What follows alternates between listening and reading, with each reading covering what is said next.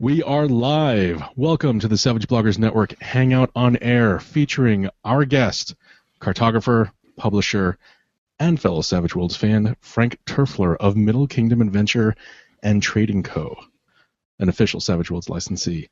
How's it going, Frank? It's going well. Thanks for having me on the show. Yeah, no, thank you. Thank you for coming on, man. This is exciting. This is super exciting. Following the stuff that you've been doing, I've got some particular interests in the things that you have been doing recently. So I'm hoping that comes up tonight. Full disclosure, though, Frank is a Patreon supporter, and for that, obviously, thanks, Frank.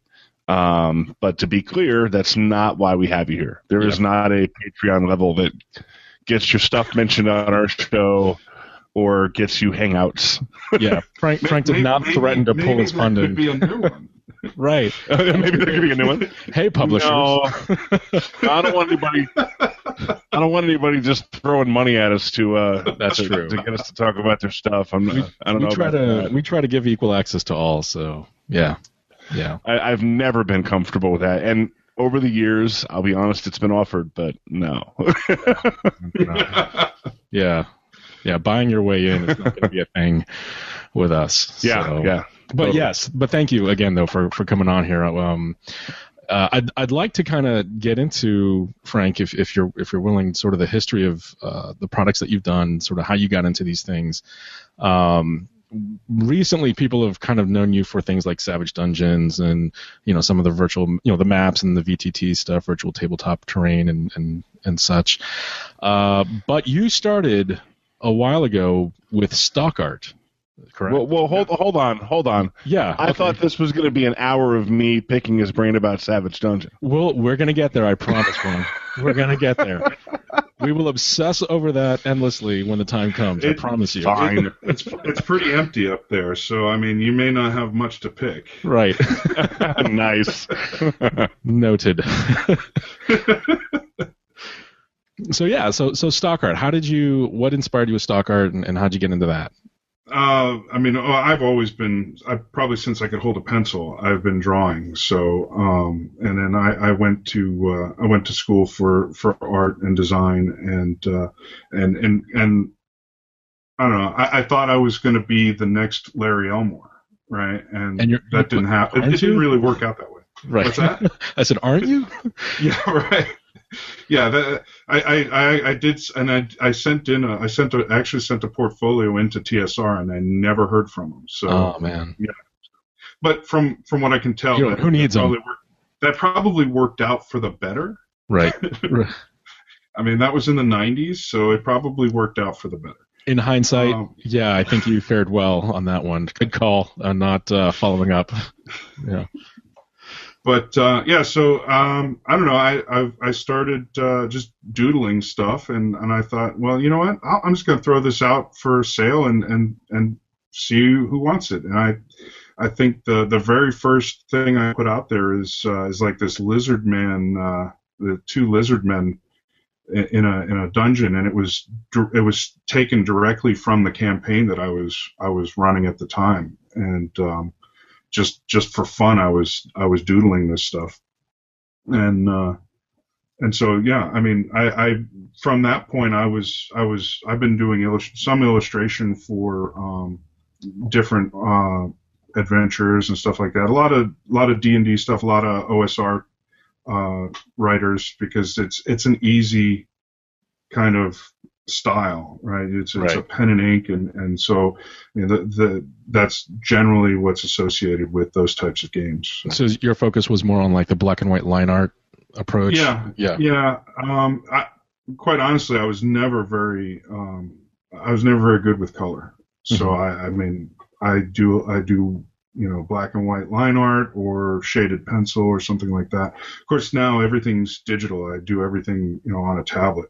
So nice, very nice. And I mean, I do work in color as well now, but when I started, it was just I'm just doing stuff quickly, just to see what's out there, what people want. I'm actually a little behind right now on a Kickstarter for a friend that that he's finishing up. So we're that artwork will be out there soon. How often do you get stuck drawing everybody's characters at the table? I was really smart and didn't let anybody at the table know that I was really good at drawing stuff. Oh, okay. So that said, before the show, you and I were talking about how you started gaming with your kids and such not too long ago. Do you draw their characters at least? I will draw their. Yeah, my daughter is adamant that I give her a character, and I usually go one step further. I'll make a paper mini for everybody's character. Oh, that's awesome. Yeah, that is awesome. Awesome. Very cool. Yeah. I was going to say, I was waiting for you to say, no, I haven't told them I know anything about art yet. They're the last. They're going to be so picky. I don't want to. Yeah. At that. So when awesome. You started with the stock art, is that when Middle Kingdom Adventure and Trading Company was started as a sort of as a label? Or? Yeah, I needed some way to operate, and so I thought, I'll start this. I'll just pick a name, and I was looking for something that had this sort of, importer exporter. Yeah. Name to it. That's kind of what I imagine as a sort of like trading in the Far East kind of, sort of vibe. Yeah. And the first couple of illustrations, I had little stories like, this one was a sketch that was drawn by our correspondent, out in the field and stuff like that. So, neat. Cool. Giving it that idea that somebody is in this other realm, actually seeking out these artifacts and bringing them back to you. Right. Oh, that's cool. I like that. That's unique. That's different. Yeah. I try. That reminds me a little bit of Lacey O'Malley from the Deadlands books, who was the Tombstone Epitaph writer. Oh, right. I was like, why does that name sound familiar? Yeah. Puts in all the stories that no one believes. That's awesome. So speaking of things, journeying across lands, let's get into cartography, right? Because that was sort of like your next thing. Is that correct? Yeah, I mean that it developed probably simultaneously because here I was, I hadn't gamed for 20 years, and I'm thrown into it, and there's all kinds of new technology from the early 90s. So I was actually, it started with a regular game, my gaming group, which was a couple of friends and my daughter, and we were playing. I had the book for one of the Encounters series, the D&D Encounters, but I didn't have the maps. Oh, interesting. Yeah, so because it was very tactile and I didn't. I mean, even back in the day, I had the big vinyl Chessex mat that we would draw on all the time, and we didn't really count squares, but it was great having that for sort of reference of where you were and where the other stuff in the room was and stuff like that. But I didn't really think about crafting tiles and stuff like that back then. But I really had no choice, and I thought, well, I'm going to sort of craft these things. I found on YouTube DM Scotty, who was doing custom tiles with cardboard and stuff you find basically laying around your house. I mean, it was, if I could spend less than nothing for it, then that was a good day. And so I just started like making these types of things. Nice. And they were just all custom, and I got it started to get beyond me to try and keep up with. Every time we would have a new encounter area, I would have to spend the week or 2 weeks, whatever the time in between games was, to come up with this thing. And I'm like, there's got to be an easier way. And I saw somebody was printing out some. I think they were like Fat Dragon Games maps and cutting them up and pasting them onto cardboard. And I thought, well, I could do that. In fact, I could make those. I know Photoshop pretty well. Yeah, I think I remember something about that where they're printing the Fat Dragon Games is they do the paper terrain stuff, but also the tiles and stuff as well, right? Yeah. The like cardboard or papercraft buildings and stuff right. like that. Yeah. And now he's into 3D printer stuff and stuff. Yeah, like that. makes me want to buy a 3D printer. Yeah, I know. Yeah.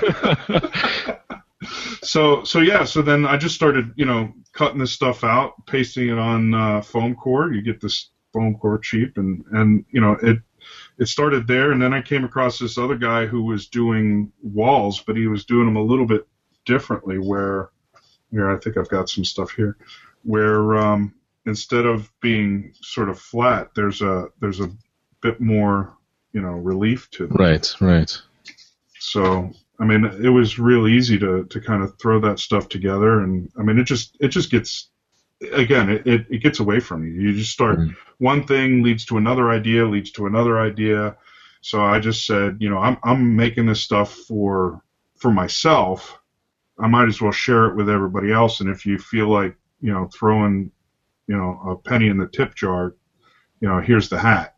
Right. So then that led me to starting the Patreon.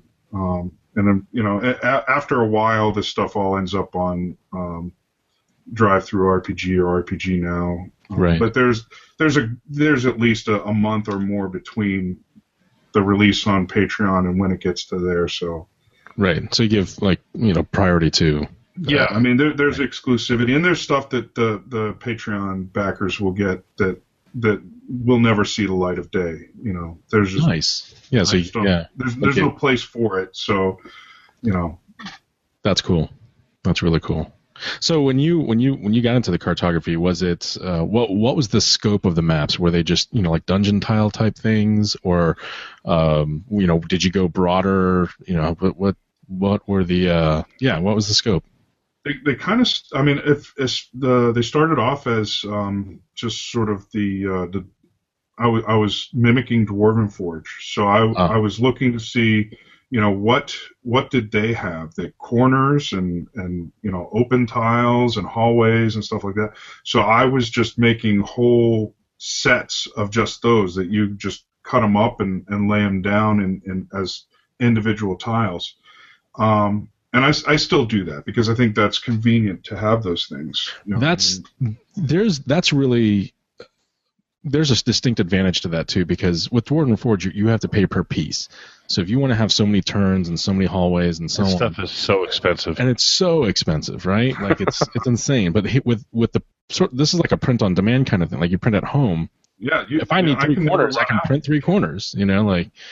And that's really, I mean, and that's how most of these tile type products are. But I think what also makes yours unique is that you have that 2.5D tile set, system that I think is really cool. I would like to hear more about 2.5D. Yes, yeah, Phil. Okay. Yeah, let's go ahead and get into that because I think that's a really unique thing, at least as far products that I've seen. So.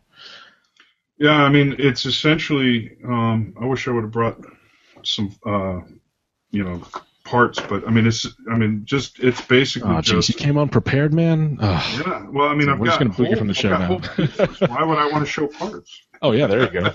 All right, you redeemed yourself. Yeah, so I mean, the idea is that I'm only going to create as much as I can stand or need, right? So I mean, the basic 2.5D would be a flat tile with a wall. Right. And so I came across this guy, Wylock, on YouTube, who's, again, a lot of these guys, they're making stuff that's, they're painting it, and I love painting this stuff, but it's so time consuming. I don't have that time. I'd rather just print it up and stick it down. I mean, it still takes a little bit of time, but it's, if you're somebody who's not a good painter, you still get a good result. Right. And like you said, you want more, you just print them up. You don't have to worry about, buying more. But then I also came up with some elevations. I don't know if I can, so I mean, this just kind of clips on. If I can get it to, there we go. Right. So there you go. You've got this this clip-on elevation, right? And the idea then is also like I thought I had some minis here somewhere, but kind of reminds me of a movie set. Yeah, and there's probably some inspiration from movies for me in that, because that's part of my day job. So,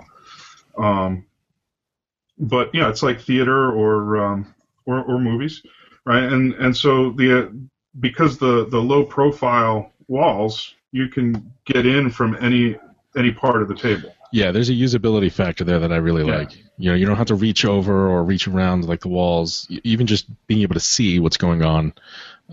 That's, I mean, I think that's brilliant. I think. By the way, folks, that's 75% of what you need to do to get Christian to invite you on this is to do something that causes him to say the word usability. Usability, that's it. That's all it takes. That's all it takes to get on this show. That's right. Well, I mean, that's definitely part of my philosophy with these is, they've got to be, I've got to be able to use them, and it can't take me forever to put it together. It can't take me forever to set it up on the table. Right. Those are gorgeous. I game with a 9-year-old, so, his patience doesn't last long. So, I mean, and that's my test. If it passes the inkling test, then it goes forward, my daughter's 12 and I haven't seen an improvement, Frank. Just FYI. Well, it's not going to get better, buddy. A lot, he behaves a little bit better than some of the people I work with. So. Wow. Yeah.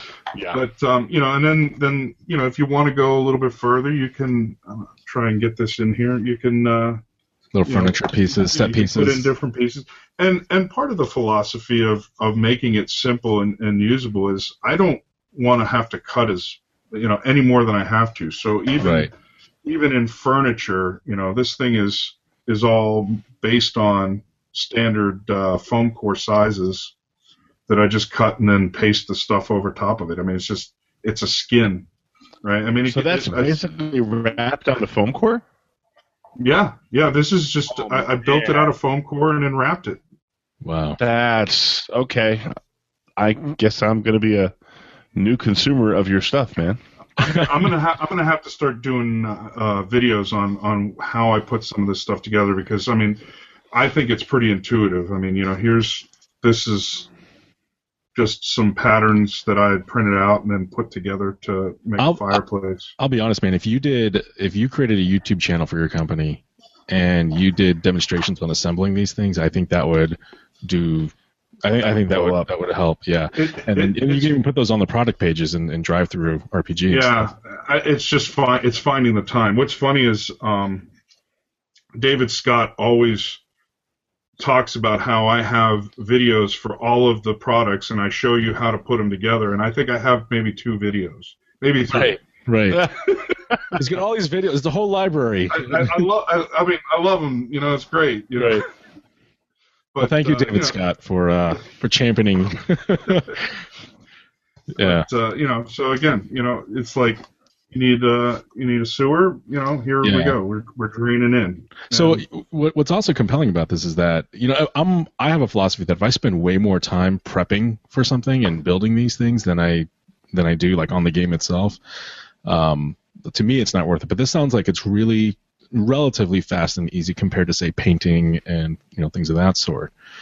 I think it depends on the level of the game that you're doing. It depend if you're doing a con level game, then something like this is probably right there in the sweet spot. Yeah. It's portable, lightweight. Home game you could easily get over, spend way too much time, but that's based on your own, whatever you want to do with it. But I mean, you can be as simple as just putting it on a, foam core and not putting the walls on. Or, you don't have to build the furniture. You don't have to put the walls on. Although putting walls on makes all the difference, and it really doesn't take that much more effort. I think one of my favorite pieces I saw was the spiral staircase, where it kind of goes up a couple levels, I think. Yeah, I don't have that on hand, but I know which one you're talking about. Yeah, that one looks. Do any of those have squares on them? I just started putting squares on them. I was kind of on the fence. I don't use squares often, but it was after I'd listened to the Simply Savage, where you guys were talking about you were talking to Sean Fannin. To Sean Fannin. Yeah. By the way, grids versus no grids. I'm here to answer all of your riffs questions tonight. That's really why we have you on the show, because of riffs. As if nobody's sick of hearing about riffs.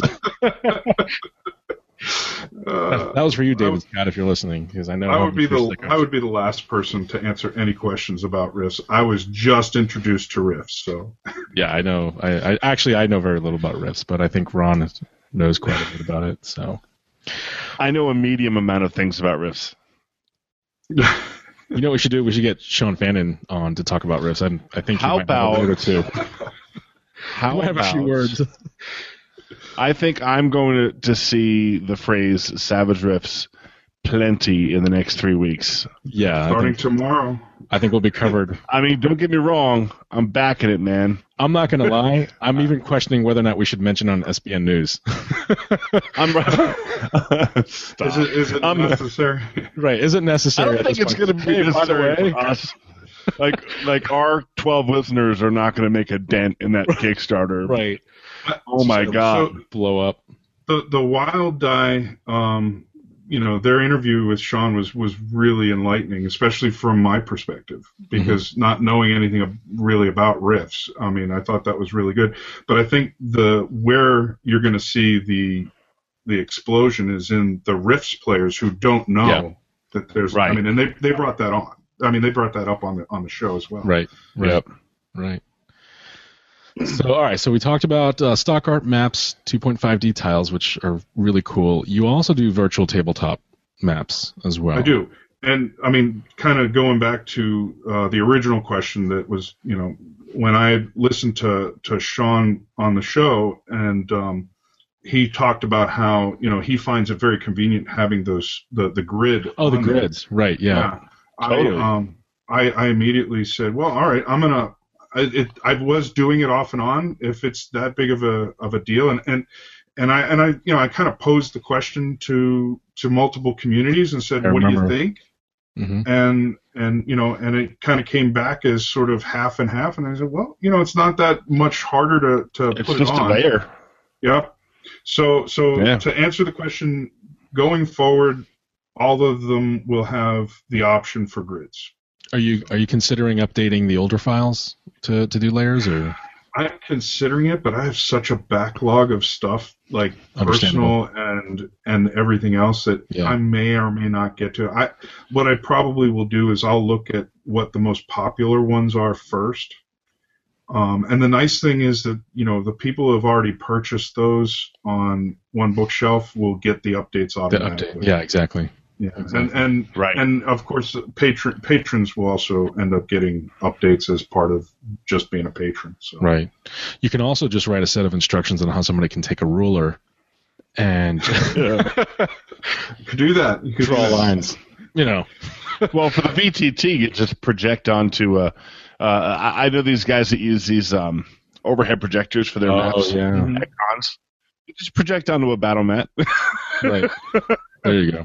And I don't use VTTs, so I don't know too much about what people, how people are using them. Right. But I know enough about them to know that you don't need the grid on the artwork, because you can put the grid on it in the VTT. The app usually has the overlay for you. Right. I was gonna say that, but you already said it, so I got nothing to say. There you go. One of the things I was trying to do with VTTs early on, I was working with Eric Lamoureux about he wanted to do a sort of take the tiles, the individual 4x4s and 2x2s, and just basically plop them down on the screen in Fantasy Grounds as like you would a token.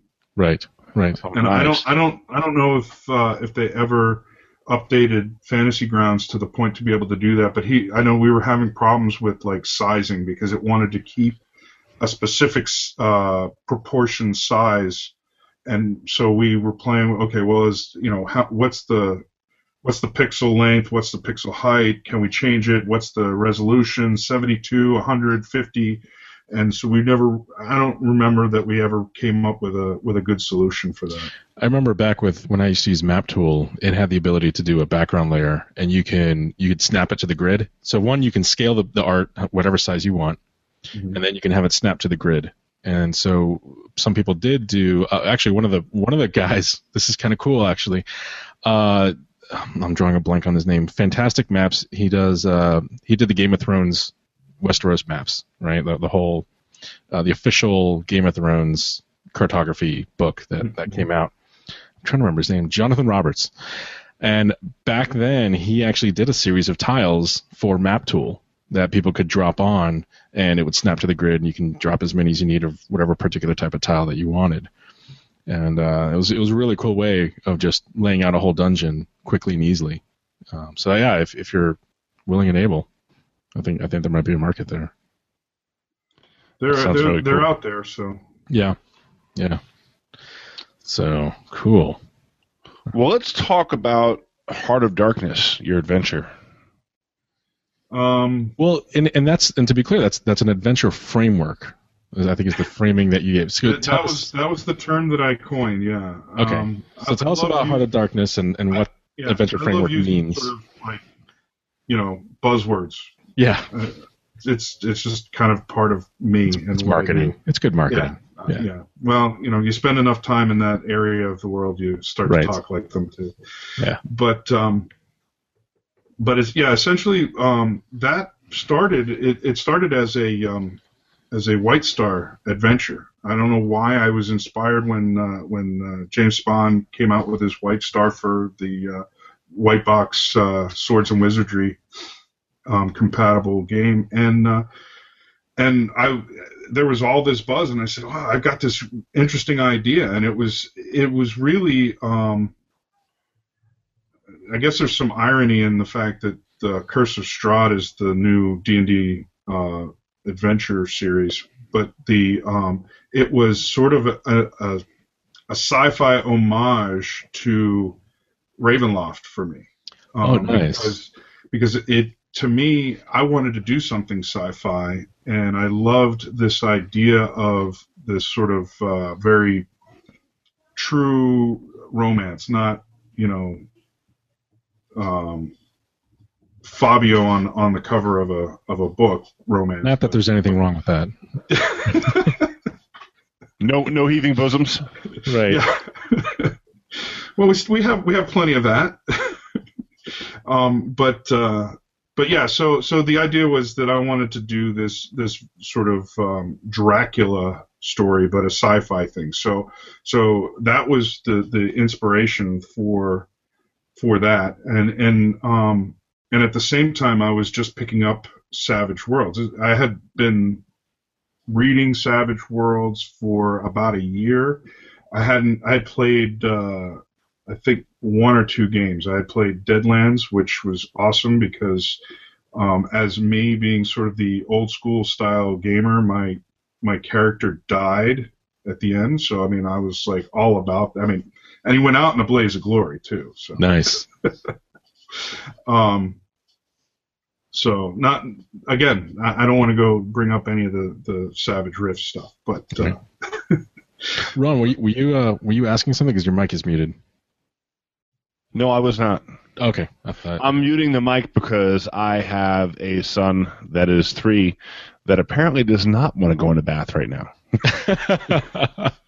Been there, done that. Yeah. Yeah. So yeah. So I mean, it's sort of a sci-fi Ravenloft, if you will. I mean, I don't know that it's Ravenloft, but there's some elements there. The big bad sort of being a vampire-like entity, if you will. That's really cool. Yeah. And I mean, and the other part of it, why I called it an adventure framework, is I really wanted it to be something that you could run on the fly, or that you could improv, right? So you have a framework that you can work from, that sort of gives you hints and tips and stuff that, I really don't know too many people that love reading text right off of the page. Right. So I wrote that much the same way that I write my notes for any adventure that I'm going to be playing or writing. And so the idea was that that you could look at a page, you could get all the information you needed off of one or two pages. Now I ended up going over in a couple of spots, but that it had to be done. Mm-hmm. But the idea and the events that you can choose from, there's sort of a pick list, and the events are escalating. So if you wanted to be easy, you pick from the top of the list. You want to be hard, you go to the bottom of the list. And a lot of the inspiration, as a lot of the stuff that I'm doing these days, is coming from a lot of the newer games where I read rules for games like most people would read fiction. Right. I don't know anyone like that. No. So I just picked, Dungeon World was one of the hot buttons for me. I'm like looking at this going, wow, this is great. This is just like playing jazz. It's all improv, but the notes are right here. All I got to do is kind of glance down and go, oh, this is what's going on, and an improv, rather than I'll get caught. There'll be an infinite loop going on in my head where I don't know where to go next. But if I can look down at my notes and say, oh, this happens. Right. E flat. Right. Yeah. Yeah. Nice. So the focus is on elements of the story, less than a script, more on just sort of these are the key elements that you can incorporate in the adventure. Yeah, and nothing has to happen in any particular order. Right. There's sort of an overall. It's interesting because there's a lot of talk, of course, in the last month or so about plot point campaigns. Right. And there was definitely some inspiration from plot point campaigns in that as well, even though the whole thing happens in one location as opposed to a plot point campaign that is multiple locations. Right. So again, this is the idea is sort of mixing the old school dynamic of exploring a space with sort of more modern ideas of here's the story frame that happens around the that's happening around what you're doing, and just fit it in where the characters are at, as opposed to fitting the characters into the story. So for those who aren't familiar with Heart of Darkness, how long of an adventure? Like, is this like a one-night session? Is it like multiple sessions? Is it a full campaign? It could be played in one night. I know, again, I had Eric was kind enough to play test. Eric Lamoureux helped me out a lot with the conversion to Savage Worlds. I learned a lot about Savage Worlds during that process. If you want to understand rules of a system, go write an adventure for that system. Mm-hmm. And so Eric was nice enough to play test it. Another friend of mine, Victor Diaz, also play tested it for me. Victor went and played it several times with the same group, and just changed the setting up and was able to run it sort of different. They never knew. There was enough that he was able to run it 3 or 4 times, and using different information each time and changing the basics of the setting. I think he wrote it. He did a post-apocalyptic version. He did some like just way different genres each time. And now that's jazz. Yeah. Right there. Oh, absolutely. Yeah. He's really good at it. So I think it's a testament to his ability to do that. Mm-hmm. I would be curious to see if somebody else who isn't as good as he is to be able to do that same thing. And Christian, get on it, man. Me. No pressure. Right. No, I said not as good as him. Maybe if I send a version to Carl, he'll run it at a con for me. with like Nice. Ghostbusters, with the Scooby-Doo gang, Yeah. Or Jarrett can run a My Little Pony version. There you go. There you go. Or a post-apocalyptic zombie version. With ponies. With ponies. There you go. And flying sharks. Right. Awesome. Yeah, so I think that was the idea. I wanted to be able to run it in one night, but I think really it's easily a two session game. Eric ran it in one session, and his feedback was, yeah, it went well, but I think it would have been even better if we ran it over one or two, maybe even three different games. So, okay, that answers my next question, which was, could somebody use this? Could they sort of truncate it enough for like a con game? Like, would it be fitting for that? For sure. I mean, you would have to know that that's what you were doing beforehand, because I think when Eric ran it, he ran it to the just sort of on the fly. Mm-hmm. Right. I mean, he was familiar with it because he had already done all the conversions. So, I mean, he had a lot of information to work with. But I think you could easily, do it in a 4-hour sitting on game. It may not be as robust. You may not get to everything, but I think most adventures are written in a way that you may not get to everything. Right. Right. And you can definitely get to the end. You're going to pick some highlights for something like a con game anyway. Like, what are the key things you want to focus on, right? Yeah. So, very cool. I mean, that's awesome. I left a lot out. I have like a whole sort of area of space that you could, like, I was going to put it in as extra, like the location and the asteroid field. There's a little bit of backstory in there that people can actually use to build a world if they needed to. So yeah, that raises the question then. Do you plan to expand on that?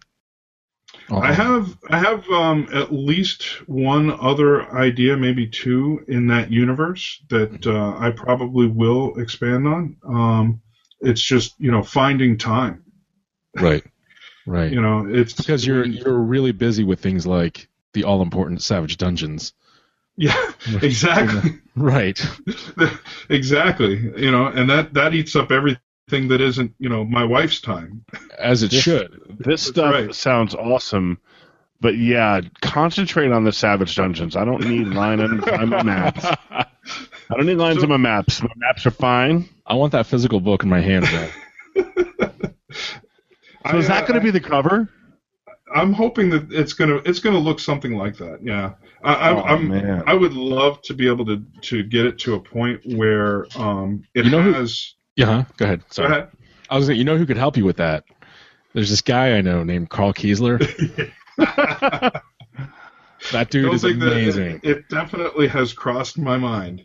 Yeah. So if you're listening, Carl, I'll tag you in the post after this. So. I have these. I mean, I always think big, right? So I'm looking at this and I'm going, anything that you've seen me produce that I've taken a picture of, there's an idea there, right? So having bennies that are specifically themed to that game, right? I really would love to be able to find, and I know I posted about this.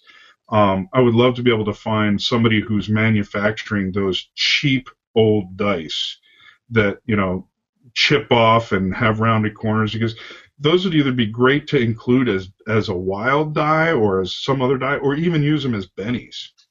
Right. That's so meta. Use this die, but don't use it as a die. Use it as a token for your bennies. That's pretty cool. Yeah. Yeah, but I mean, so yeah, I would love to be able to do sort of a leather bound or even a faux leather version of the cover for that. I smell a Kickstarter. Yeah, there's definitely. I mean, if that would be the only way to be able to do it. Right. Would be to have that. So. Right. So Ron, I'm going to unleash you to ask whatever questions you want about Savage Dungeons. All right. Well, I'll start out with a kind of the broad question for people that have not been following along at home. I call those people misguided. Tell us, poor lost souls. Tell us about Savage Dungeons. Tell us about your concept, where it came from, that sort of thing. So this is the part of the show where I blush, right? And then I do that to people. Yeah. So, but the basic concept is that I spend a lot of time playing gaming at home with he'll be 9-year-old son, and all of my kids have played pretty much basic D&D for the entire time that they've been playing. So they didn't know Savage Worlds. So I was playing with this idea of how do I introduce Savage Worlds to my 8-year-old. And so I started with simplifying the character sheet, which I came up with this idea and I put it out to the community, which was awesome because I got so much great feedback. I mean, that's one of the greatest things about Savage Worlds is the community, because you get feedback. You don't get sort of whacked in the head for asking a question. You get really good feedback. Yeah, that's one of the things that I fell in love with the Savage Worlds community for. So so I said, here's this idea that I'm working with, and I got all this. Hey, could you do this? Could you do that? Could you do that? And I'd be honest, I didn't take everybody's feedback because it would be impossible. And for the most part, I was just really creating something for home use. And if other people liked it and I could customize it in a general way that people were able to use it, then awesome. There it is. Go for it. And at the time, I released it as a fan piece because there's, I wasn't a licensee, and there's artwork that is not mine, right? So there was no way I was going to put it out there as anything else but, hey, this is cobbled together from used parts. All I did was change the names, but it worked. No, I was saying, going back to the stock art thing that you used to do, and that your inspiration, your sort of modeling for the artwork that you did was based on that classic line art approach. Yeah, you're equipped to do your own art for it. My final versions will probably have a significant amount of my artwork, but as I've said before, it's sort of like the mechanic who never works on his own car. You're busy doing everybody else's stuff, so when it comes time to do your stuff, it's like, oh, I'm spent. I can't even think about this right now. Right, fair enough. It was easier to just slap something else together and say, here you go. Right, but when push comes to shove, if you decide to pursue this as a fully Savage Worlds licensed product, you have those resources. Yeah. Right. Yeah, I can definitely. I mean, all the art for Heart of Darkness is mine. So nice. So I mean, I did the layout, I did the art. So yeah, the capability is definitely there. Well, I mean, just the mock-up of the Savage Worlds, or the Savage Dungeons book was mine, right? So just as a little bit of incentive, Perry Chalmers has commented, "Take my money for Savage Dungeons." So I'm just throwing that out there. And it's comments like that keep me going. So thank you very much. Yeah, awesome, Perry. Yeah. So I mean, the idea was to be able to take what was familiar to the people that I was playing with and be able to just sort of point them in that direction and say, well, where armor class is? Well, it's not armor class. It's now called this, right? Or it's like this. And I got to be careful because I know people get a little bit, certain people, they like order, and that's good. I like order too. I just like somebody else to do the ordering. So, so to be able to make something that was familiar, okay, well, you're used to seeing this character sheet, and normally when somebody takes a swing at you, this is where you look on that character sheet to see if they hit you. Well, that's the same thing. It's just called something different in Savage Worlds. Right. But you have the same reference point visually in terms of the orientation on the sheet. Yeah. Right. You should get together with Level 27 Geek. Have you seen his stuff? Have not, no, but I will. He did a whole thing on hex crawling in Savage Worlds. Oh, I think okay. So I'm not familiar with the name, but I am familiar with the concept. Yeah. So I probably have read something. He actually put together a rule set for hex crawling, and it just sounds like it might be a cool thing to kind of include in that sort of a project. Yeah, I know for him it's a fan endeavor, but I know that the hardest part, I think, in doing this project is one. It starts out as a labor of love because once I was able to sort of get my son past the initial hurdle of trying a different system, and he was able to roll a wild die and have dice ace. It was like that's all he wants to play now. Yeah, that's when lightning strikes, and then Savage Worlds. Yeah, exactly.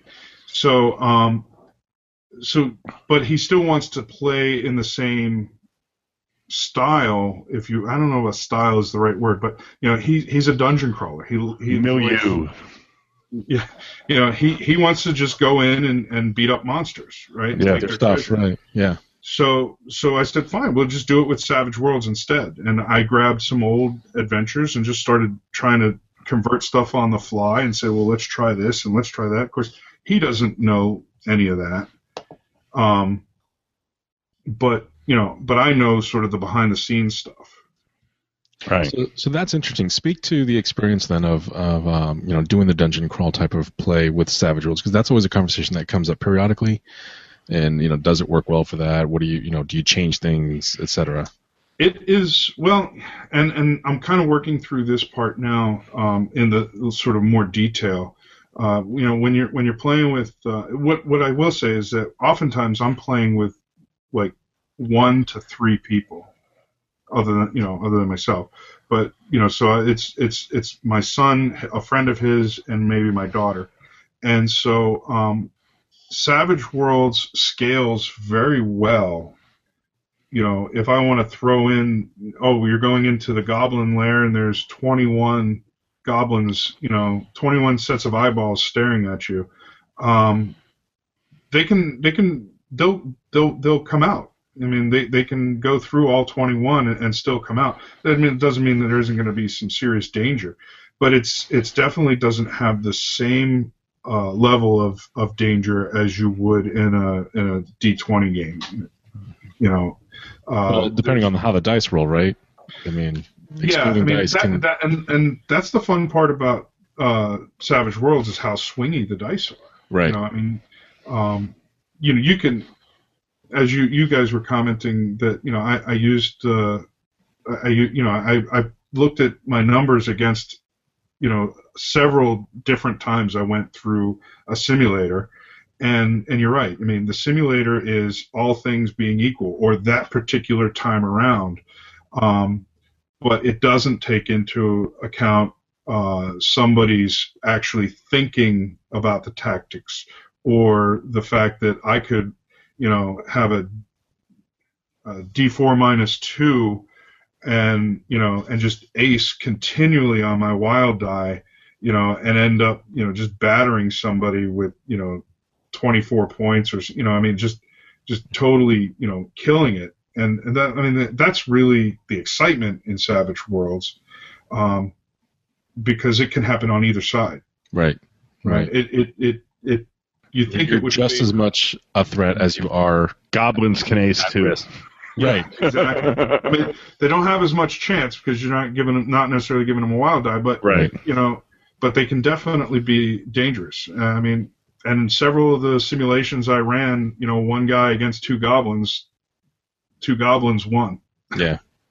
So it can happen, and I think there's a lot more excitement in that.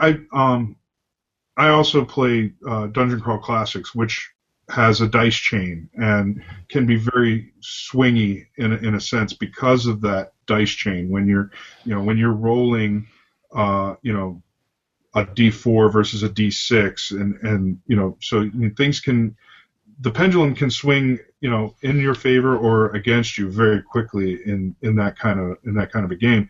And for Savage Worlds, that unpredictability is just as much fun as the unpredictability of, am I going to go in and die in this dungeon because I rolled a 1 instead of a 20. So Eric Lamoureux, your friend, our friend, asks, and this ties into exactly what you were just talking about. Are your kids picking up on the different combat tactics in Savage Worlds yet? Like defend, wild attack, aim, etc. As I introduce them, he'll pick them up, but unless I remind him, he won't necessarily remember. Right, common for new players. Yeah. So totally I mean, common. his mindset is not much different than any other new player. It's Right. quite interesting because you would think there's a huge age disparity between 30, 40 somethings and an 8 to 10-year-old, and I think that we tend to pick up rules and tactics at about the same rate. And especially somebody like him or somebody like me that is more of a tactile learner. I've got to see it modeled before I really understand it.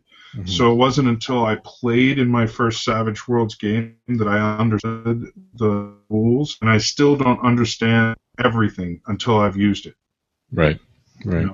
Writing an adventure, is a great way because you kind of have to think about all of those things. It's still not as intense as if you had to use everything because you're looking at a limited menu. You're only looking to satisfy what it is that you've written in for your story. Right. So we're at 10:22. So we got a little bit of time left. I still want to touch on a couple things with Savage Dungeons as well as talk about what future plans you might have. I guess for those who might not be familiar with Savage Dungeons, what does somebody get when they pick up Savage Dungeon, when they're looking at the work that you've done in that so far? So far, it's just what I've got on the blog site is just sort of my notes, if you will. Right, mm-hmm. They're the what I'm thinking or how I'm thinking about doing things, and in most cases, it's an open question to the community to say, hey, this is what I'm thinking. What do you think?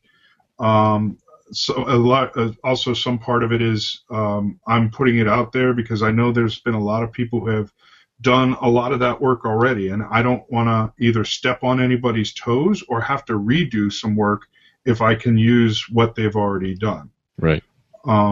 So in some ways, it's a communication for me to be able to, one, keep track of things, but also to be able to say to other players, hey, what do you think about this? I got a lot more response on that last time I asked the question, than probably any of the other times, because everybody else, all the other times are, I love this. This is great. Keep going.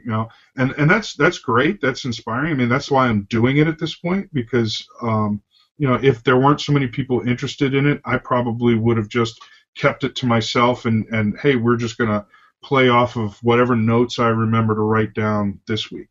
Right. But being able to kind of like do it and see other people get excited about it is really cool. I mean, I'd love to turn the tables around and say, Ron, what do you love about it? I mean, I'm honestly just curious, like, what is it that excites you about it? You're muted, Ron. Sorry. I really, because my kid won't shut up. But what kid does? I know. So I'm finding a lot of the stuff that you're saying very interesting, Frank, because you're like, I also got into Dungeon World, which I got into a little bit, and you're like, I also play Dungeon Crawl Classics. I just ran a tournament funnel yesterday. So you and I kind of need to get together, I think. But we can definitely do that because we're close enough that we can do that. That's right. Yeah. Where are you at? I'm in Maricopa, and to most people in Phoenix, that's North Tucson. Yeah. Yeah. Well, I'm in East Tucson. So anyway, so that needs to. But what I was getting at though is that it's the whole old school feel that I'm into. That is exciting about Savage Dungeons. But I do like a lot of my modern mechanics. Yeah. Right? So the biggest thing for me is what I think your design goal is, and that is the feel. And you've kind of said that. That's what you're looking for with your son. And so my major excitement is bringing that feel to Savage Worlds. It's not a nut that I have completely cracked myself in, my 13 years playing the game. Yeah, so I think the closest we've had were Reality Blur's Old School Fantasy and Weird Dave Olson's more recent stuff. But it's more straight fantasy companion than anything. Those are fine, but I think, and I'm not saying they missed the mark so much as I don't think they dug deep enough. That's what I'm really kind of excited about with Savage Dungeons is it was pretty clear to me on reading your posts on it so far that you're coming from kind of the same mental space that I would be coming from in this, so that's kind of exciting to me. I may have an advantage to some folks in that, I spent almost 20 years out of gaming altogether, so there's so your memories are clearer. Yeah, well, I don't know about clearer, but they're not clouded by a lot of all the stuff in between. Yeah. Right. Yeah. Right. Yeah. Right. Your memory's not clouded by what happened in the 90s with gaming. Right. Or the early 2000s. No, totally. And that's kind of where I'm coming from because I spent the 90s with a lot of these, what I would now call boutique games is wrong, but basically very specialized games, right? Like the original Deadlands and the World of Darkness stuff that came out in those years, and those sorts of things are kind of stuck in my brain space. So it is kind of cool to hear that you have been out of it for as long as you were, and now I really understand why you're coming from that area. Whereas me, I'm having to go back and play these older games or play these new homages like DCC to kind of get back to that feel. So cool. Yeah, I mean, I'm glad to hear that because I mean that's definitely where I'm heading. And there are times when I worry that I'm being too specific, right? So when I think about the games that I played back in the 80s, a lot of it was driven by the books that I was reading, right? So you had a lot of young adult fiction of that time, and you had stuff that were like, gosh, I can't. My mind is failing me in terms of reference works, but it wasn't just Tolkien, right? It was stuff where you had a character. For me, it was like the Chronicles of Prydain, like the Black Cauldron, Terran Wanderer, that kind of stuff. And Fritz Leiber's Longmarch stuff is huge influence on me when it comes to that type of gaming. And that's exactly the niche that I'm looking at in terms of building this stuff. I don't remember. I mean, we had elves as characters, but it wasn't very heavy on those sort of. It was still very human centric, right? I think I really enjoy Beyond the Wall. I think that they've really captured that feel for that. I haven't played it yet, but again, reading it's a good read. It definitely captures that feel. And I've drawn some inspiration from that as well, just in character design, because I think, wow, this is great. I can spend about 10 minutes and I don't have to walk in with a backstory. That's actually kind of the nut I've been trying to crack recently with Savage Worlds. I've been trying to come up with a way to make a Savage Worlds character as easy as it would be to make a Dungeon World character. Well, I'm hoping that that idea of the quick draw wild card will satisfy that. Niche. I haven't messed with that yet. I want to try it. And I'm not right now. I'm flying solo on this, and I'm more than happy to have anybody out there who wants to chime in and help out and stuff like that. But the biggest problem with asking for that kind of help is, I almost want to put the requirement on there that I need more than, I'm going to need some commitment beyond just saying, right. Hey, have you thought about this? Right. Exactly. You want partners, not right. I need somebody who's willing to say, yeah, ideas I got a are cheap. great idea for the Magic user. Can I run with it? Yeah. Very cool. Right. So we are at the end of the hour, and I know I want to keep going for a little bit longer because we got some more questions, obviously. Overtime. And I really would love to keep just talking about Savage Dungeons the entire time, obviously. But you've got some other things that you're working on that are upcoming, and one of them is you mentioned earlier. It's sort of a collaboration piece. Tell us a little bit about that. Are we talking about Snap Sites? We are. Okay. Yes. Shameless plug for you guys over at Just Insert Imagination. So Eric and I have been, I want to say, friends for a while now, and we've done some stuff. He helped me out with the Heart of Darkness, and he was one of the original sponsors for the Patreon and stuff like that. And so Eric really liked a map that I did of a bookstore. And when they were starting, when him and Mornay were putting together Snap Sites, one of the ideas he had was based on that bookstore. And he said, hey, would you mind putting together this a bookstore like that, but just different so that it's not the same? Sure, no problem. So I was able to work with those guys, and I love collaborating with people. I feel like I do much better work when I'm working with somebody than if I'm running solo on anything, because frankly, I've got so much going on in a day. This thing up here doesn't always fire on all cylinders, and when it does, it's usually empty.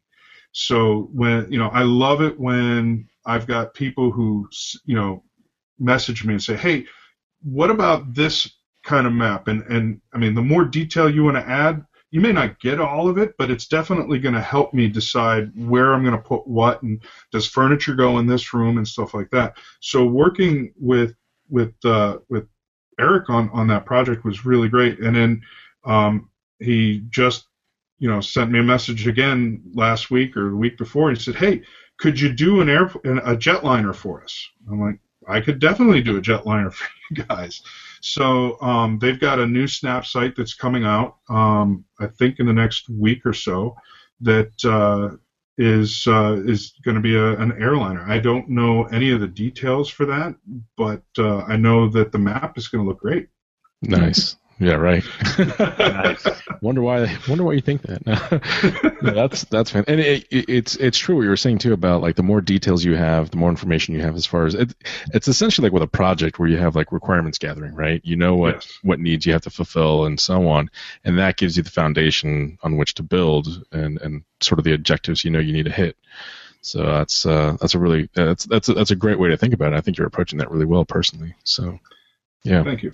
Yeah. Yeah. I mean, I could easily just start spitting out things randomly, but I want to provide stuff that people want to use. Right. I don't want a bunch of supporters, people either buying my stuff just because it's the latest thing out from me, or people supporting me on Patreon and it just dings their account for $1 every month and they never. You don't want people randomly throwing money at you? What's wrong with you, man? I don't mind that, but what keeps you going is the fact that people are like giving you feedback. Yeah, yeah, exactly. Yeah, that's fair. That's fair.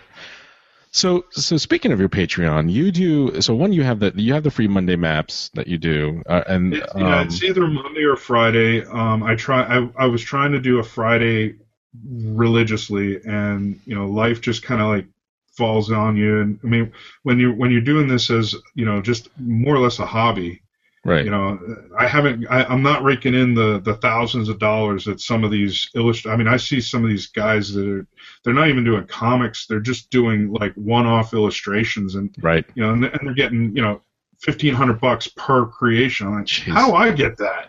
I'm doing something wrong with my life. Like, so with that, so you have a Patreon campaign that you have going. And what's the URL for that? Just for those who are listening and aren't looking at it is Patreon/Frank T. That's easy to remember. All right. So patreon.com/Frank T. Yep. And what's the model that you're kind of going with as far as what patrons get and the different rewards and so on? So I think I've got I think they start at 50 cents and go up to $5. I have one patron who's a $20 backer. And he's that guy that I don't mind not hearing from, but I never hear from him. Oh, but the card clears every month, so I'm kind of happy about that. But I'd rather have $21 guys than I mean, I'm not complaining, but in the grand scheme of things, if he decided, what, I'm not really using this stuff, or I don't want to back him anymore, then that's $20 in one chunk. Right. And right. So, and at this point, I'm basically able to pay for my tools, which is really nice because my wife really likes that it's not coming out of our household bills. That's always a good thing. Yeah. If your wife's happy, you're doing well. Yeah. And the occasional Kickstarter that, comes up from Pinnacle. Because there aren't enough. Although I can't complain because I had dinner with Shane and a bunch of other guys one night, and I was making fun of them about if I didn't have to pay for all these Kickstarters, and he says, well, it comes around, and he paid for dinner, so I can't complain too much. So we all funded your dinner. That's awesome. Yes, thank you very much. Shane's good about that kind of stuff. Yeah. Yeah, he's a really great guy. I just hope I didn't embarrass myself too much that night. I have to say, on the Rippers Kickstarter, I pledged what was for me an ungodly amount of money for Rippers, and I added all my add-ons on, and I still, with Backer Kit, I still had to pay 96 cents. Oh, that's hilarious. Like, really? I was like, what?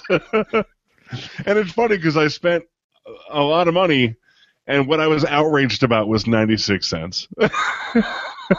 Nice. So going back to your Patreon campaign, you do have some stuff that's exclusive to your patrons, which is really cool. Stuff that'll never see the light of day. That's really cool. A lot of your stuff, after maybe about a month or so, I think is what you said. I'm probably a little bit further behind than a month. Hey, I don't think any patron's going to complain. Yeah.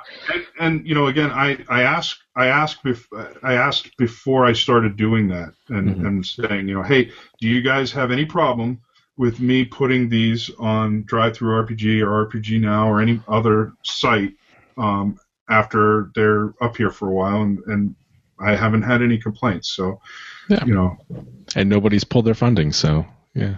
Yes, and I think that some part of that is I want to be able to do that, just because some people, for whatever reason, don't want to make that commitment, even if it's just $1 a month. For whatever reason, whether it's their finances, they're living, in financial such a way situations change. I can't deal with having this even $1 come out automatically. Right. I understand that. I do that all the time. So I want to be able to give people that opportunity to say, well, you can get it a la carte, right? Right. If you wanted to get this one, but you can't, you really don't want to support the whole thing for whatever reason, but hey, save up $3 and go buy it, here instead. Right. So, right. Very cool. Yeah. Alrighty. Well, Christian, I think we're at the end of the hour, or over the hour. I think you have some things to read, and perhaps the word Patreon may come up again. That's right. But first, Frank, thank you so much for taking the time, man. This has been awesome. Thank you, guys. It's been a privilege. Yeah, and we definitely do need to get together and maybe I don't know, do some spell burning. hey, you name the time and place, and I'll try and make it there. Awesome. That's cool. That's really cool. All right. Well, thank you all for watching. And, I forgot the spiel. Go to savagebloggers.net and check out all the ways you can send us money. No. Be sure to visit our website, www.savagebloggers.net. And also on that site, you'll find the aggregated SBN RSS feed. You'll also find podcast subscription links, YouTube channel links, and of course links to our Patreon page, which if you really do like what we're doing here and you want to show your support, especially if you want to help us with some Simply Savage editing, hint, hit up our Patreon page and throw money at us. But most importantly of all, whatever you do until next time, keep it fast, furious, and fun. Thank you, Ron. Thank you, Frank, for joining us. And It's been great. And to all, a good night.